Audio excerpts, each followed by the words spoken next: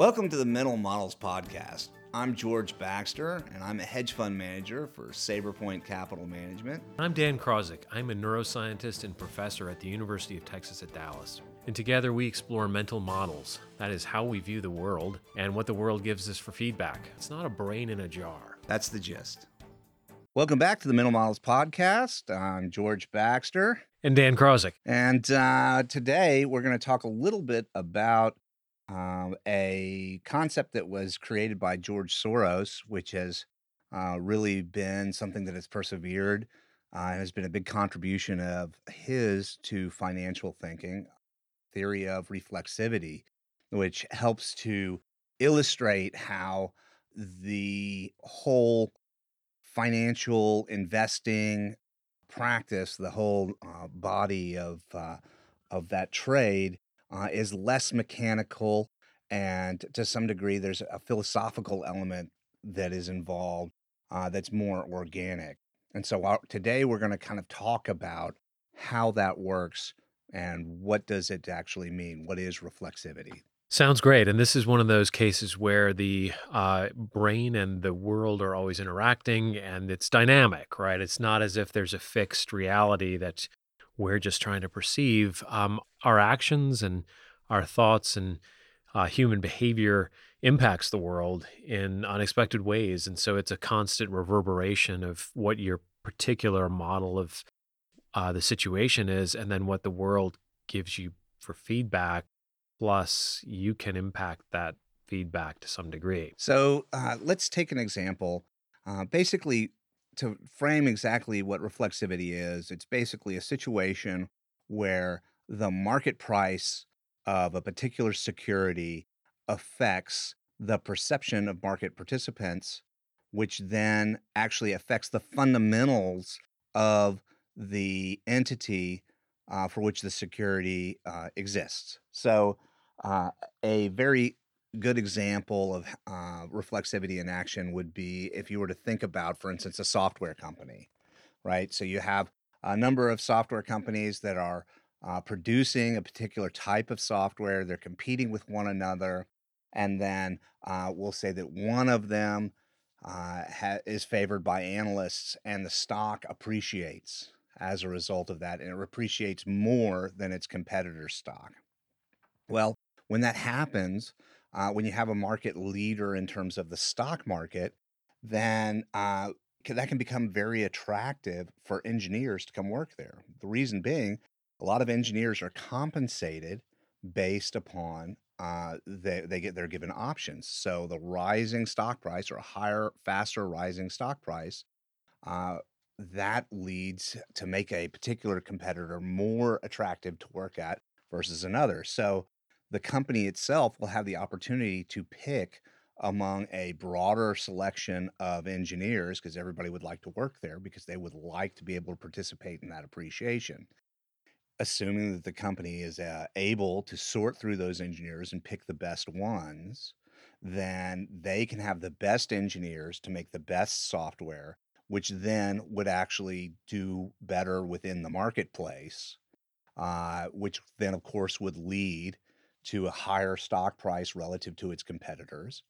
And that, of course, would lead to them being able to attract even, the better engineers and create actually a competitive advantage. And then it just goes in reverse as well. Say they make a mistake, they make a misstep, and that's going to cost them. For instance, like they develop something that does not resonate with the market, or they miss a key technology or feature that one of their competitors actually manages to pick up on, and their stock price declines or it underperforms relative to their competitors, then it may be more difficult for that company then to attract the higher quality, more talented software engineers that'll allow them to be more competitive into the future.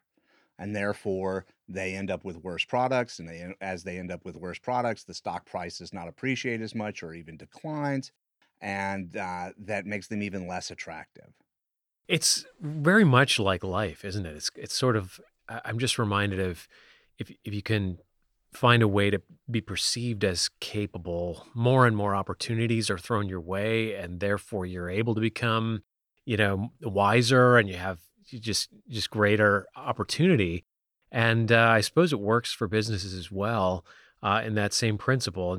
I'm reminded of branding a lot, that if you get a lot of good press for your brand, you then gain more capital and can produce a better product. Yes. So let's talk about another example. For instance, we can talk about debt, right? So if you think about a company that has a certain amount of indebtedness, their stock price appreciates, and they've had some success operationally, and it's become a darling in the market.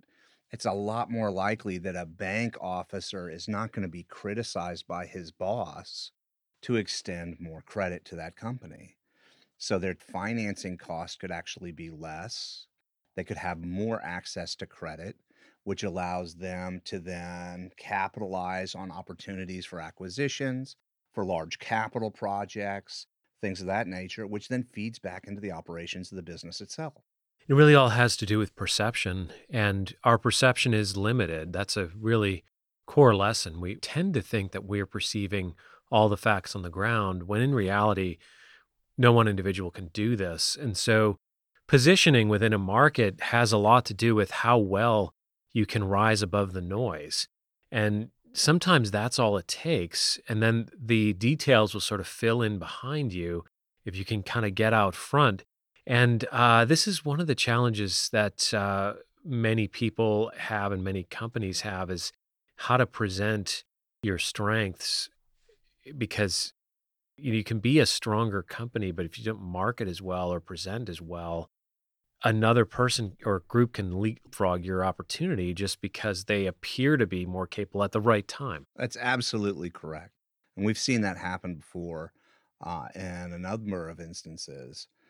Perception, you've heard the term fake it until you make it. Well, the reality is that when a company is perceived to have basically the better mousetrap or to be more capable, it does lead to more opportunity and it's self reinforcing. Now, interestingly enough, it can also lead to an extreme. And Soros talked about this as well, where that beneficial feedback loop moves to a level where the optimism just far exceeds the ground truth of what's going on with the company. And then you ultimately get some sort of a mean reversion that can occur. And that can then have its own reflexive negative effect on that company. If that perception is stretched so far beyond what the reality is, and even though it's beneficial to the reality, if it goes really beyond the actual ground truth, then it's very easy for some minor incident to change that perception and readjust, causing the stock price to go down, and then having that negative feedback loop go the other way. Gosh, I'm just reminded of the tale of Icarus, just flying a little too close to the sun and outstripping your confidence level, and the wax wings melt, and you're crashing in the ocean. Yes. And that's another, just a good practice can be to really focus on fundamentals and less sort of glitzy companies, just because you always run that risk. There's a fine line between showmanship and overstepping. And if the capabilities just aren't there, you can really get borderline fraud where, there's no amount of goodwill or money or public perception that can make up for a badly managed company. And so, that's an important feature of this as well. It can be a shooting star for a reason, and just good management is important too. Well, it's funny. The best managements, the people are, what you always want to do is exceed expectations. So just like George Bush's team did when George Bush went up against negotiating with Al Gore, where the team came out and talked about how great of a debater Al Gore was, raising expectations for Al Gore and kind of diminishing the expectations for Bush, gave him a much easier bar to step over. Well, great management teams of companies that continue to deliver, they will always sandbag. They will always put out numbers that they know they can beat. Now, it's always a very big trick where the market gets used to those numbers constantly get beaten, and then all of a sudden they meet expectations. and you'll see the stock just explode, like it'll go down. So even if you manage those expectations, you tap them down a bit, the market will adjust its perception and they'll say, oh, well, they didn't beat by as much, right? Over time. So, what are some markers you would look for? I mean, it seems like this all could create opportunities if you're able to see an ascendant company and perceive it correctly. Are there certain telltale markers that differentiate these sort of rising stars from the rest? Well, I think there's kind of some things that you can notice and really kind of rules of thumb that can help you in making investment decisions. Like, for instance, with respect to technology, I talked about that reflexivity rule. It usually means that the cheaper a tech company is, if something looks really cheap, it has great cash flow relative to its current price, you should probably avoid it, right? Because that means that the stock price is not representative of growth prospects associated with that business. And you probably can't have them benefit from having the best access to the best engineers, right? So there are certain rules of thumb that you can take advantage of. You can also notice that if something is working and there's momentum associated with that, operational momentum, if you can identify the reflexive characteristics of the business where you say, okay, well, the fact that this stock price goes up means what for the operations of this business? Does that mean that they'll be more desirable in the eyes of their customers? Will they be able to have better access to credit, which they need to be able to have fund acquisitions and capital projects? Do they pay their people with stock comp? What does that actually mean? Is there actually some sort of fundamental aspect of the business that's going to benefit from that reflexivity? So, have a narrative that where you can fill in the pieces of why more capital would help them, like in software. That's probably a great example because the talent can be attracted simply based on that price movement. And I feel like in the technology world, it's really about investing in ideas because so many startups look equivalent in terms of their mechanics and how they're structured, but some have winning ideas that will take off and others simply don't have that. It's almost a battle of ideas as much as it is the talent to execute the ideas. To some degree. I mean, I will say that a good marketing team can go a long way. You want to have a great software solution, but it's not the whole shebang. But I think as far as reflexivity is concerned, I think we have kind of captured that notion that a rising stock price can actually affect the fundamentals of the business, which then can lead to a rising stock price. A declining stock price can reflect the fundamentals of the bit, which can then lead to yet a lower stock price. And ultimately, we get to an extreme that is where the market has a self-reinforcing mechanism that takes it too far, and we have some sort of reversion that'll occur afterwards. And we've covered reversion to the mean in other episodes of this podcast. I think that about wraps it up. It's a very important topic to know about, some opportunities that could be found in analyzing reflexivity. Yeah, no doubt. Thanks for listening. If you're interested in these topics, be sure to visit the show notes at mentalmodelspodcast.com, where you can find more links to the basic brain physiology, as well as some of the topics we've talked about today. Just another reminder, we have a forthcoming book entitled Understanding Behavioral Biases, A Guide to Improving Financial Decision-Making, which is all about some of these biases that can undermine your performance and the basis for those within our brains and how it impacts our lives. Catch you next time.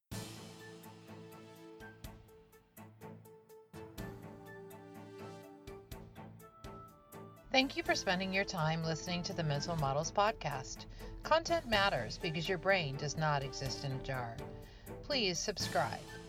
Visit mentalmodelspodcast.com for updates on Dan and George's upcoming book release titled Understanding Behavioral Bias, A Guide to Improving Financial Decision-Making. Also available on mentalmodelspodcast.com are show notes, book reviews, and upcoming behavioral finance seminars with Dan and George. The Mental Models Podcast can be found on SoundCloud, iTunes, iHeartRadio, and Twitcher. Please subscribe, and thank you for listening.